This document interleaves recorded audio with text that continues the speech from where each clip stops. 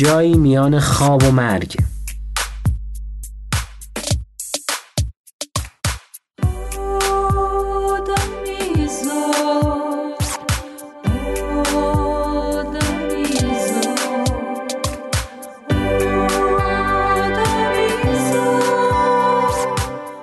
امروز درباره تخصصی حرف میزنیم که انسان رو میون مرگ و زندگی توی یک خواب عمیق نگه میداره.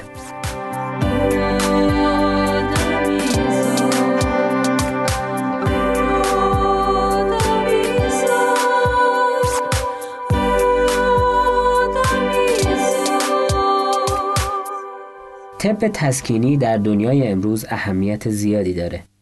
عمر آدمیزاد به لطف پیشرفت دانش و پیشگیری و درمان افزایش پیدا کرده. نتیجه این که دعای مادر بزرگامون که میگفتن الهی پیرشی به واقعیت پیوسته. وقتی که پیر میشیم احتمال این که در دوران پیری بیماری‌های لاعلاج و دردناک بگیریم زیاد میشه. پیری ممکنه با درد و رنج همراه باشه. هر قدر هم که ما در جوانی ورزش کرده باشیم و زندگی سالمی داشته باشیم، باز هم ممکنه در پیری دچار درد و رنج بشیم. از طرف دیگه در ایام جوانی یا میانسالی خیلی از بیماری‌ها مثل سرطان ممکنه ما رو مبتلا کنن و تحت درمان قرار بگیریم و کنترل بشن، ولی درد و رنج این بیماری‌ها نیاز به تسکین داره. اینجاست که پزشکی تسکینی به کمک آدمیزاد میاد، مخصوصا در بیماری‌های لاعلاجی که درمان نمیشن و با درد و رنج همراه هستن. طب تسکینی کمک میکنه که بیمار درد و رنج کمتری متحمل بشه. متخصصای بیهوشی و پزشکانی که دوره‌ها یا فلوشیپ‌های درد یا مراقبت‌های ویژه رو گذروندن، کسانی هستند که تخصص اونها به درد این دوره‌های زندگی آدم میخوره. اینها کسانی هستند که درد رو برای آدمیزاد تسکین میدن.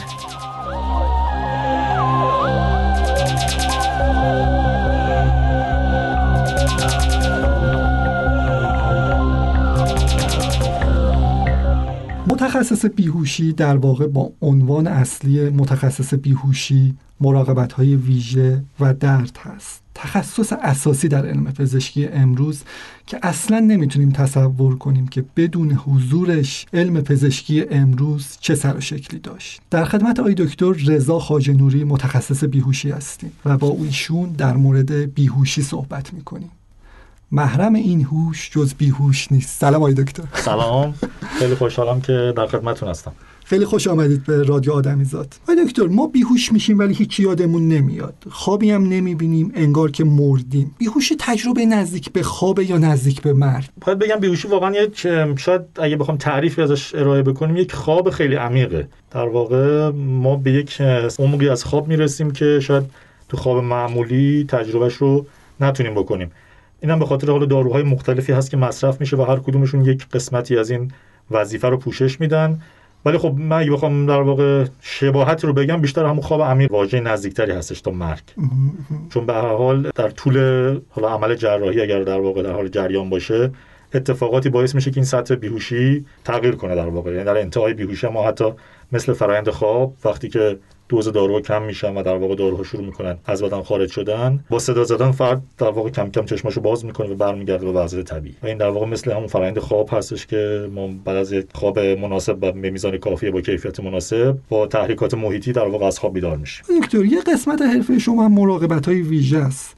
ما الان توی پزشکی امروز بیماری زیادی رو توی حالت‌هایی مثل کما یا حیات نباتی، حالا تعریفای اینا شما دقیق‌تر میدونید، من کلی دارم میگم، نگه می‌داریم این بیمارا رو، در حالی که خب خیلی وقتا امید نیست که این آدم دوباره برگرده و زنده بشه. با این نگاه متخصص بیهوشی متولی آدمای مرده هم حساب میشه. یعنی یه قسمتی از بیمارای شما انگار مردن و شما دارین اونجا به صورت نباتی نگهداریشون میکنید. این رویکرد پزشکی یه مقدار قابل انتقاد نیست الان به نظرتون؟ آیا پزشکی نباید یه مقدار تعریفش رو شاید از مرگ عوض کنه یا مرگ رو یه جور دیگه به رسمیت بشناسه؟ خب خیلی مبحث گسترده و مبحث پیچیده واقعا. یعنی در واقع تعریف مرگ و زندگی و اینکه در واقع ما کجا به یک فرد میگیم در واقع مرده یا کجا احساس میکنیم در واقع بر حسب اندکسایی که در اختیار داریم که با شانسی برای بقا وجود نداره و کجا در واقع حتی درصد اندکی ممکنه که این شانس وجود داشته باشه و برگردن فرد به زندگی طبیعی. خب خیلی پیچیده است و خیلی هم با عدم قطعیت همراهه. ما همیشه در پزشکی علم تجربی بالاخره با این مواجه هستیم که همه چی در یک وضعیت عدم قطعیت. حالا من بخوام به تفکیک در واقع اینها رو بگم، ما یک حالت فرد هوشیاری کامل داره، میاد در اتاق عمل و ما برای یک پروسیجری در واقع که فرد یک عمل جراحی حالا با هر میزان از ساعتی که نیاز داره فرد رو بیهوش میکنیم. ما در واقع بیهوشی خودخواسته یا بیهوشی که در واقع به صورت عمدی برای مریض انجام میدیم از یه 4 پایه داره که استفاده میکنیم. بحث خواب آوره، یه داروی خواب آور ما تزریق میکنیم به فرد. یک بخش داروی ضد درده که در واقع درد مریض رو کنترل میکنه. یک بخش یک دارویی هستش که فراموشی ایجاد میکنه، چون خاطره نمیخوایم برای فرد تشکیل بشه، چون به حال فعل و انفعالاتی که تو اتاق عمل اتفاق میفته اگر فرد یک کمی حتی در واقع از عمق بیهوشی کافی نداشته باشه ممکنه یه خاطره خیلی عمیقی براش ایجاد کنه که بعدا مشکلات سایکولوژیک و روانی براش ایجاد کنه به خاطر حملات ترس و این حالاتایی که ممکنه بهش دست بده بعدها. و یک جزئی داریم در واقع فلج عضلانی. برای اینکه کیفیت خیلی از عمل جراحی بهتر بشه ما مجبوریم یک دارویی استفاده کنیم که فرد عضلاتش از کار کاملا میفته. این در واقع ما شاید بخوام اگه خیلی خلاصه بگم که ما فرد رو در واقع میکشیم و دوباره زنده میکنیم، چون در واقع شما اگر وقتی داروی شل‌کننده عضلانی رو تزریق میکنی به فرد کاملا فعالیت عضلانیش متوقف میشه، یعنی حتی دیگه نفس هم نمیتونه بکشه. اون وقت است که ما میایم و در واقع فرآیند تنفس مصنوعی یا تهویه مکانیکی برای فرد ایجاد میکنیم و فرد حیاتش ادامه پیدا میکنه تا زمانی که عمل تموم میشه و ما در واقع داروها رو با حالا مکانیزمی که در اختیار داریم برخیش رو برمیگردونیم و برخیش هم خود به خود از بدن دفع میشه و فرد دوباره برمیگرده به حیات به معنی قبل از عمل جراحی.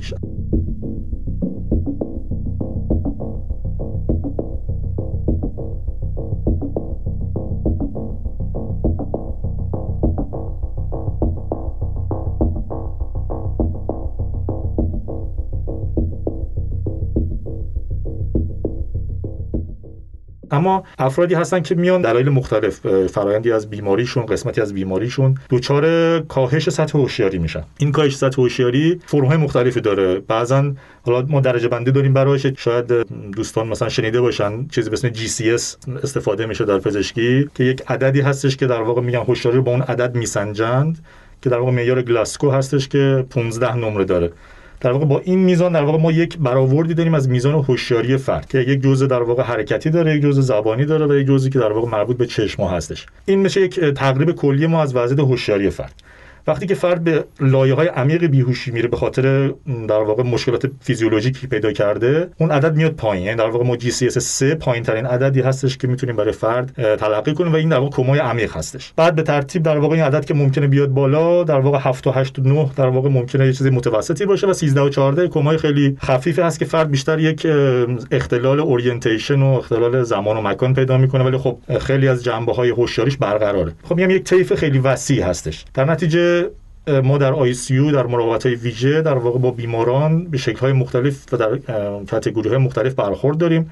اینکه کجا در واقع میتونیم به مریض بگیم این مریض مرده است و کجا زنده است در واقع دو تا تعریف وجود داره. یک بخش فعالیت قلبی مریض هست که خب تعریف اصلی برای زنده بودن فعالیت قلب. این تا زمانی که قلب بیمار بزنه قید حیات فرض می‌کنیم فرد رو و ما اقدامات حمایتیمون رو ادامه میدیم تا زمانی که در واقع قلب از کار میفته و بخشی با کمک به عملیات احیا سعی می‌کنیم فرآیند فعالیت قلبی رو برگردونیم و دیگه یه جا ممکنه در واقع نتونیم و موفقیت آمیز نباشه یا فعالیت الکتریکی قلب برنگرده یا اگر فعالیت الکتریکی قلب برمیگرده اون نیروی عضلانی قلب برای ایجاد فشار خون که وظیفه اکسیژن رسانی به ارگان‌های مختلف رو بر عهده داره کافی نباشه. یعنی چون علیرغم که قلب ممکنه فعالیت مختصری داشته باشه اما عملاً فشاری برای مریض ایجاد نمی‌کنه و در نتیجه فرد فوت خواهد کرد.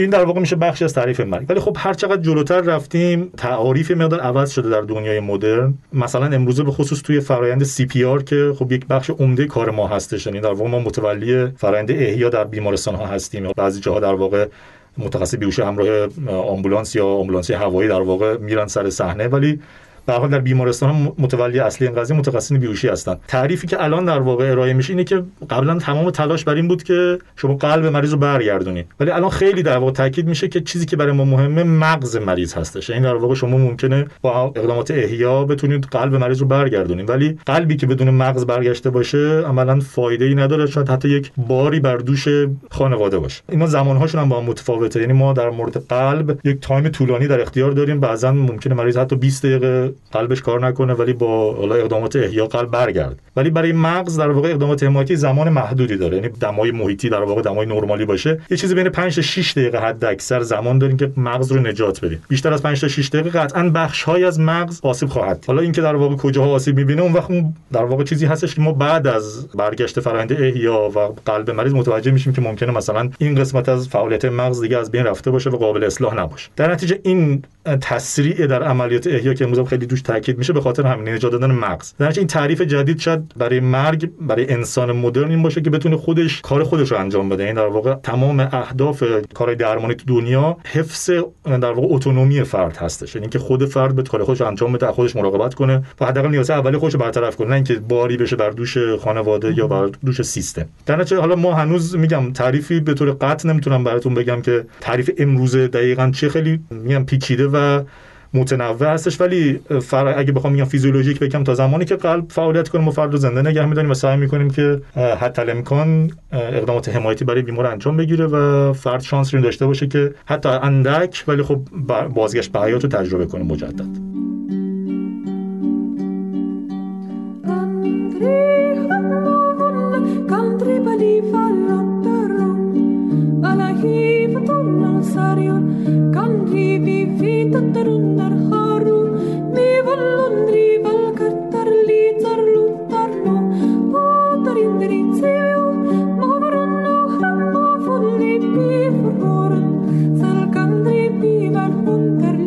ولی وقتی قضیه به اهدای عضو و اینا میرسه دیگه مجبورن یه پروتکلی رو پیاده کنن که یه بیمار رو مرده تلقی کنن که بتونن از اعضاش استفاده بکنن. حالا تو کشور ما این پروتکل چیه و با بقیه کشورها فرق داره؟ این پروتکل های مرگ مغز تقریبا در همه جای دنیا ثابته. یک سری آزمایش‌ها هستش که حالا میگم ممکنه تفاوت‌های جزئی در اون آزمایش‌ها و زمانبندیش وجود داشته باشه که خیلی در نتیجه تغییر ایجاد نمی‌کنه. مثلا فرضاً اینکه فاصله 2 تا 24 ساعت از مثلا نوار مغزی انجام بشه یا یک سری تست‌های تشخیصی هستش که با استفاده از آب سرد و حرکت چشم‌ها و در واقع شرایط مختلف انجام میشه. اینها مدل‌های مختلفی تو کشورهای مختلف وجود داره ولی در کل در نهایت همشون به یک پروتکل نهایی از لحاظ نتیجه میرسن. دو تا چیزی که باید از هم دیگه تفکیک پیدا کنه، یکی حالت مرگ مغزی هست و یکی حالتی هستش که حالا کما و شکل‌های مختلف کماست. در مرگ مغزی وقتی ما میگیم بیمار مرگ مغزی شده، یعنی ما هیچ شانسی برای برگشت به فعالیت طبیعی مغز وجود نخواهد داشت. یعنی در واقع ما فرد رو از لحاظ مغزی مرده فرض می‌کنیم. یعنی حتی یک مثلا بگم در حد بگم مثلا معجزه اتفاق بیفته اتفاق نخواهد افتاد، چون در واقع فعالیت کورتکس مغز که در واقع قسمت اصلی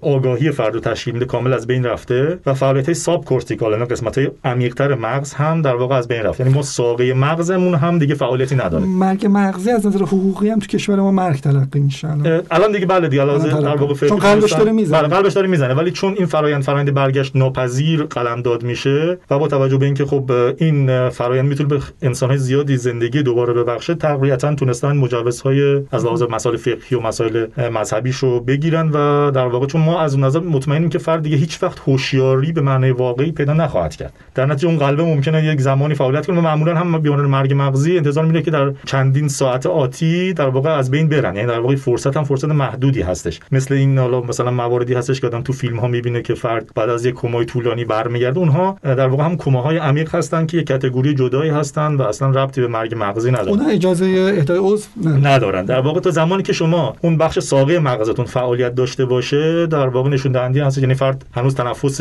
خودش رو خود به خودی رو میتونه داشته باشه، ضربان قلب هم در واقع به خودی خود انجام میشه. اونها شانس داره، ممکنه شانس‌ها خیلی اندک باشه ولی در واقع شانس وجود داره. یک وضعیت داریم اسم وضعیت نباتی که بهش وجتاتیو استیت میگن، خب خیلی شبیه به وضعیت مرگ مغزی هست ولی در اونجا این فعالیت ساقه مغز حفظ میشه. با اینکه ممکنه در واقع در اکثریت موارد فرد هیچ وقت هوشیاری به معنی انسان واقعی رو پیدا نکنه و در واقع حالت نبات پیدا کنه. یک سیکل های مثلا از خواب و بیداری داره، حرکت چشم، حرکت پلکا، حتی حرکات دست و پا بعضا ممکنه داشته باشن، ولی عملا هیچ وقت فرد هوشیاری هم پیدا نمیکنه. ولی چون در اینها 1% احتمال داره خیلی کم که فرد برگرده به وضعیت هوشیاری طبیعی، ما اینها رو در واقع مرده قلمداد نمی‌کنیم و فرد اقدامات حمایتی به زندگیش ادامه میده.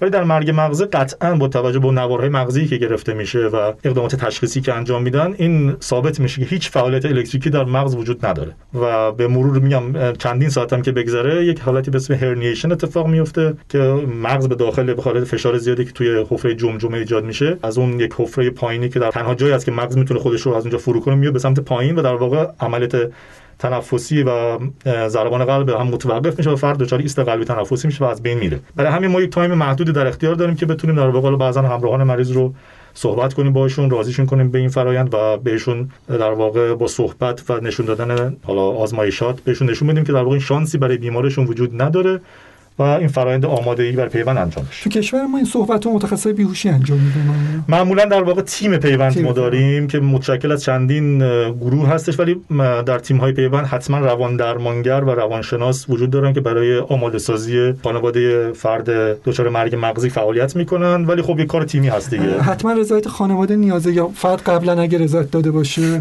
معمولا فرد خودش وقتی کارت اهدا دریافت میکنه باید کفایت کنه، ولی معمولا الان رضایت خانواده هم رضایت ولی دم هم در واقع باید وجود داشته باشه، یعنی در واقع بدون اون معمولا کار انجام نمیشه. این یک تبلیغ است. آیا از زندگی در کشوری که هستید خسته شده اید؟ به نظرتان خاورمیانه جای مزخرفی برای زندگی است؟ کتاب رستگاری در جابلقا با این پیشفرض ناامید کننده شروع می شود که اوضاع خاورمیانه در دوران زندگی ما بهتر نخواهد شد و ما هرگز خوشبختی و رضایت به سبک کشورهای توسعه یافته دنیا را در خاورمیانه در نسل خود تجربه نخواهیم کرد. پس چه باید بکنیم؟ آیا باید غمگین و افسرده شویم؟ آیا باید از زیستن و رضایتمندانه زیستن در همین خاورمیانه ناامید باشیم؟ آیا در گرداب خاورمیانه نمیتوان خوش‌دل و رضایتمندانه زندگی کرد؟ کتاب راهنمای رستگاری در جابلقا، کتاب خودیاری خوش‌دلی و رضایت برای خاورمیانه‌ای‌ها، پاسخی به همین پرسش هاست. این کتاب به تازگی وارد بازار نشر شده است. کتاب توسط نشر اگر منتشر شده و از کتاب فروشی‌های معتبر قابل تهیه است. همچنین می توانید کتاب را از طریق کتاب فروشی‌های آنلاین مانند جیهون، افدعال و نشر دندانه تهیه کنید. توی بعضی کشورها برخی آدما ممکنه که انتخاب کنن که اگه توی یه موقعیتی قرار گرفتن نیاز به احیا داشتن، احیا نشن، اجازه داده بشه که به مرگ طبیعی فوت کنن. حتی یه سری بعضیا برچسبایی دارن یا حتی تتو هم بعضیا انجام میدن، مثلا DNR میزنن، دونات رساسیتیت. ولی توی کشور ما که احتمالاً اساساً همچین چیزی وجود نداره. درسته؟ دقیقاً. بخشی از این به خاطر مسائل در واقع مذهبی، مسائل فقهی هستش که ما حیات رو چون مقدس میشمریم در دین اسلام و حالا کلا در سایر مذاهب همینطور، در مسیحیت هم بخشی در واقع همین شکل رو داره و ما موظفیم که این گوهر وجودی حیات رو حفظ کنیم.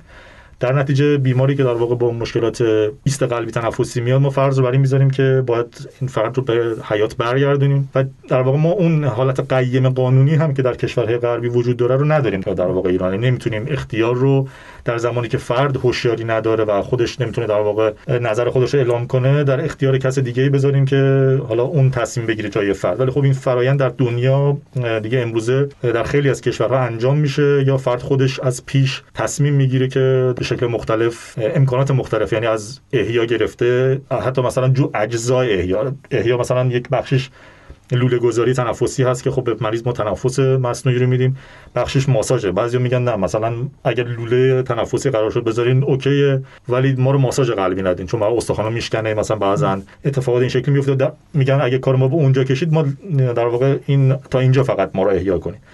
یک سری میگن نه مثلا کامل اگر فرآیند کلا در ایست قلبی اتفاق هیچ دستی به ما نزنید.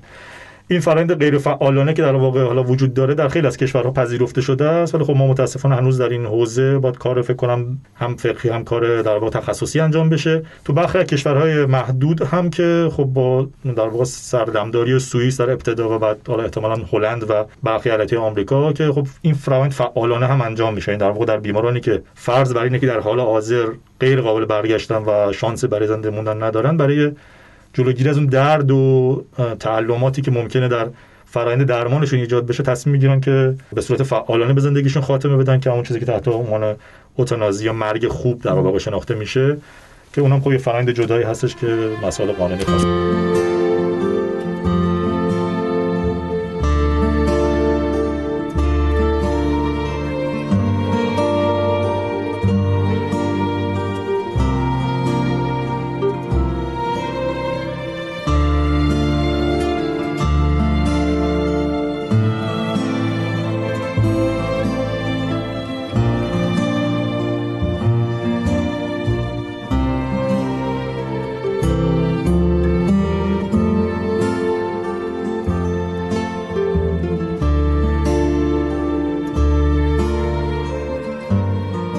تو این کشورهایی که اوتانازی یا بهمرگی به قول قانونی شده، این کارو متخصص بیهوشی کمک میکنن انجام؟ معمولا در واقع چون بخش مراقبت‌های ویژه جزء رشته‌های فوق تخصصی رشته بیهوشی محسوب میشه، امروز ICU ها زیر نظر در واقع متخصصین بیهوشی اداره میشن و در واقع داروها هم تحت نظر متخصص بیهوشی هست. معمولا این کار رو متخصصین بیهوشی به خاطر در واقع احاطه بر موضوع انجام میدن، هم لحاظ دوزاژ هم لحاظ که در واقع بیمار بخاطر تجربه خوبی داشته باشه، چون اون فرآیند ما نمیخوایم در واقع مریض در اونجا زجر بکشه، در نتیجه این فرآیندی هستش که توسط متخصصین بیهوشی انجام میشه. بالاخره هر کسی که الان جراحی میکنه، غیر از حالا اون جراحی سرپایی و اینا که تحت BSc موضعی انجام میشه و باز اونها فکر کنم یه قسمت‌هایش هم شما کمک میکنید دیگه، درسته؟ بله.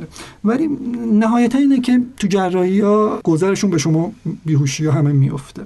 یه عده‌ای برای نجات جونشون دارن جراحی میکنن، یعنی این قضیه اجتناب ناپذیره و خب یه سری از جراحی‌هایی هم هستن که جراحی‌های انتخابی هستن، جراحی زیبایی مخصوصا، کسی یه نفر میاد دماغش رو عمل میکنه و اینا، و بیهوشی ریسک داره. این اولا اینکه اصلا این ریسک واقعا الان با طب مدرن امروز چقدر این ریسکش، و دوم اینکه این ریسک رو چطوری شما شریک میشید. یعنی یه تیمیه که داره جراحی میکنه، یه قسمت از این کار بیهوشیه و اگه مثلا یه بیماری تحت بیهوشی فوت بکنه، اینجا مثلا کسی که این جراح هم مسئوله یا فقط متخصص بیهوشی مسئوله است؟ کسی که داریم متخصصین بیهوشی همیشه شریک جرم محسوب میشن دیگه. این در واقع در طب ما حداقل این شکلیه که ما یک بخشی از این، حالا اگر حتی خودمون هم در فرآیند مرگی که اتفاق میفته دخالت نداشته باشیم، پامون وسط هست و بخش از این مسئولیت در واقع ناخواسته بر گریبان ما قرار میگیره. اما فرآیند ریسک رو اگه من بخوام بگم، یک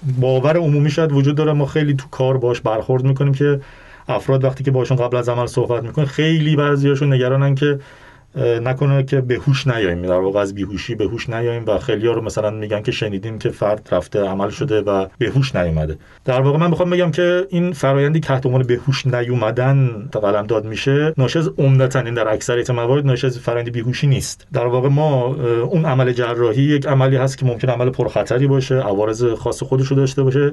در طول عمل به خاطر اون مسائل، مثلا از جمله اینکه خونریزی زیادی اتفاق میفته یا در واقع بیمار مشکلات زمینه‌ای قلبی عروقی داره و نمیتونه اون میزان از خونریزی یا اون میزان از تغییرات همودینامیک که شامل ضربان قلب و فشار خون و تغییرات این شکلی سیستم سمپاتیک هست رو تحمل نمیکنه و فرد دچار یک عارضه‌ای میشه که اون عارضه نتیجهش اینه که فرد خب طبیعتاً به هوش نمیاد، چون برای به هوش اومدن مثل هر فانکشن ارگان نیازی که اکسیژن کافی برسه به مغز. وقتی فشار مریض میفته، سطح نرمال سقوط میکنه یا در واقع ضربان قلب از یه حدی بالاتر میره، اون فرآیند اکسیژن رسانی به مغز درست انجام نمیشه، فرد در اون وضعیت بیهوشی باقی میمونه. در واقع اون فرآیند قسمت‌های مغز به حالت نرمال برنمیگرده. یعنی اون فرآیند اشتباه همه چی به در واقع تقصیر بیهوشی انداخته میشه، فکر میکنن که در واقع در اثر بیهوش کردن این اتفاق افتاده. بیهوشی به خاطر ذاتش که در واقع داروها عموما داروهایی هستند که بخشی اثر کاهنده فشار، کاهنده ضربان قلب یا در واقع اثر دپرسیو بهش میگیم، اثری که تضعیف کننده سیستم قلبی عروقی دارند، تو بعضی افراد خیلی در واقع شکننده ممکنه دچار مشکلات بکنن خودش رو. ولی در بقیه افراد معمولا میگم این فرآیندی هستش که فرد به راحتی تحمل میکنه بیهوشی رو و یک فرآیند کلی‌تر که تحت عنوان جراحی هست باعث میشه که در واقع در فرد در نهایت از خواب بیدار نشه یا در واقع دچار مشکلات عوارض بعد از عمل بشه. اما اینکه بیهوشی خودش به تنهایی ریسک داره، بله، مثل هر پروسیجر دیگه‌ای خود بیهوشی هم یک فرآیندهایی داره که هم در مورد بیهوشی بی‌حسی موضعی که از منطقه کمر بی‌حس میشه یا در واقع بلوک‌های منطقه اعصاب انجام میشه میتونن ریسک‌های خاص خودشون داشته باشن، هم در واقع بیهوشی عمومی که در واقع این بخشیش از این در واقع ریسک‌ها به خاطر میگم وضعیت زمینه‌ای بیماره، برخیش هم به خاطر داروهای در واقع مورد مصرف هستش که خب به هر حال اثرات خاص خودشو داره عوارض جانبیشون، برخی به خاطر حساسیت‌های دارویی هست که ما نمیدونیم و باهاش مواجه میشیم که تحت عنوان شوک‌های آنافیلاکسی بهش در واقع پرداخته میشه که خب یک شرایط خیلی اورژانسی ممکنه ایجاد کنه. بخشش هم به خاطر مشکلات حالا آناتومیک فرد هست که بعضا ما نمیدونیم با همچین چیزی قرار مواجه بشیم و برخورد میکنیم، به خصوص در زمین راه هوایی فرد و کنترل راه هوایی فرد. بخشش هم طبیعتاً به خاطر خطای انسانی ممکن اتفاق بیفته و این ریسک رو به فرد و به بیمار تحمیل بکنه. ولی خب ما کلا کاتگوری بیهوشی رو تحت عنوان کم ریسک با ریسک متوسط پر خطر در واقع طبقه بندی میکنیم که عملا اکثرا تحت لو ریسک و کم ریسک زیر 1% خطر مرگ و میرش. 1 تا 5% رو میگیم در واقع ریسک متوسط، بالای 5% در واقع از نظر ما یک بیهوشی پرخطر محسوب میشه که قبل از عمل خب سعی میکنه با بیمار و همراهان بیمار صحبت بشه که این ریسک، این خطرات ممکنه اتفاق بیفته. ولی در قسمت تقصیرات اگر بخشی باشه که ما در واقع میگم متخصص بیهوشی کارش متاسفانه ناشناخته است در کشور ما، مثلا اولین بیهوشی مدرن 1846 در واقع دادن که با اتر استفاده شد و آقای به اسم مورتون در واقع این کار انجام با دستمال اتر در واقع این کار انجام میشد. حالا اگر اهل سریال دیدن باشین، مثلا سریال نیک هستش که حدود سال 1900 توی نیویورک نشون میده در واقع چه فرآیندی طی میشه توی در واقع بیمارستان‌های نیویورک و از اون حالت قدیم به حالت در واقع مدرن تبدیل میشه. یک شناخت خوبی میده که در واقع از چه روش آن کنترل استفاده میشه. در واقع اتر همینجوری میذاشن جلوی بینی بیمار و هیچ کنترلی هم نبوده، شانس بود مریض میآورده که میتونسته تحمل کنه، خونریزیشو میتونسته تحمل کنه و کم کم در واقع علم پیشرفت میکنه، داروهای بهتری میشن، در نتیجه ریسک کمتر میشه و از اون مهمتر تو رشته ما مانیتورینگ خیلی کمک میکنه، در واقع در همراهی با مهندسین و همراهی با در واقع بخش صنعتی و بخشی که در واقع حرفه‌ای به ما کمک میکنن، دستگاه‌های مانیتورینگ متعدد به کمک ما اومدن که ما بتونیم در هر ضربان قلب مریض رو کنترل کنیم. و در واقع متخصص بیهوشی یک متخصص داخلی محسوب میشه در حین عمل. این در واقع کار متخصص داخلی رو در زمان عمل جراحی متخصص بیهوشی بر عهده داره، از کنترل حالا فشار و ضربان قلب بیمار گرفته تا عمق بیهوشی که مربوط به خودشه و از جهت تمام تغییرات الکترولیتی تو زمینه بیمار، میزان سدیم، پتاسیم یا گازهای خونی، همه اینا بر عهده متخصص بیهوشی است، چون جراح فقط در واقع متمرکز هست بر اون ارگانی که داره عمل میکنه، اصلا در واقع هیچ چیز دیگه‌ای رو متوجه نیست و در واقع تزریق خون نیاز به تزریق مایعات، همه اینا بر عهده متخصص بیهوشی است. در نتیجه در زمانی که اگر اتفاقی بیفته طبیعتاً بخشش مسئولیتش برمیگرده به متخصص بیهوشی، از جهت اینکه نظامات رو رعایت کرده، در زمان لازم واکنش‌های لازم رو داده، اگر مثلا در واقع نیاز به تزریق ماده حالا فرآورده‌ای بوده انجام شده یا نه، و بخشش هم طبیعتاً برمیگرده به جراح که اون پروسیجری که انجام داده ممکنه عارضه کار جراح بوده باشه. اینها تعیین کننده اون در واقع میزان قصور هستش که در واقع در دادگاه‌ها تعیین میشه. اما میگم بخشی از اون فرایند اتفاقات هم فرایندهای ناشی از خود عمل جراحی است. این تفاوتی که باید قائل شد بین خطای انسانی و عوارض عمل هست. یعنی یه سری عمل‌ها ماهیتاً یه عوارضی با خودشون دارن، ممکنه همیشه اتفاق نیفتن، ولی ممکنه هم در واقع در یک سری عمل جراحی اون عارضه خودش رو نشون بده که در اثر مثلا چسبندگی تومور به یک ارگان حیاتی، به یک رگ خونی باشه که ناچارن اگر بخواید تومور رو بردارن اون رگ در واقع پاره خواهد شد و حالا بعضا میشه جلوشو گرفت، بعضی هم مواقع هم نمیشه واقعا جلوشو گرفت. در نتیجه میخوام بگم یک کار تیمی هست که در زمینه حقوقیش هم طبیعتاً هر دو پاشون گیر خواهد به میزانهای حالا متفاوت، ولی به هر حال معمولا با هم دیگه میریم مجموعه قانونی جواب میدیم. در خدمت آقای دکتر رضا خواجه نوری بودیم، متخصص بیهوشی.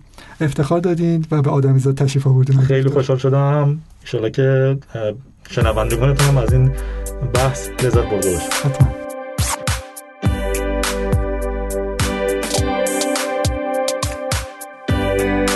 رادیو آدمیزاد رو من علی مرسلی به کمک صادق روحانی و سایر بچهای استودیو ستا به گوش شما میرسونم.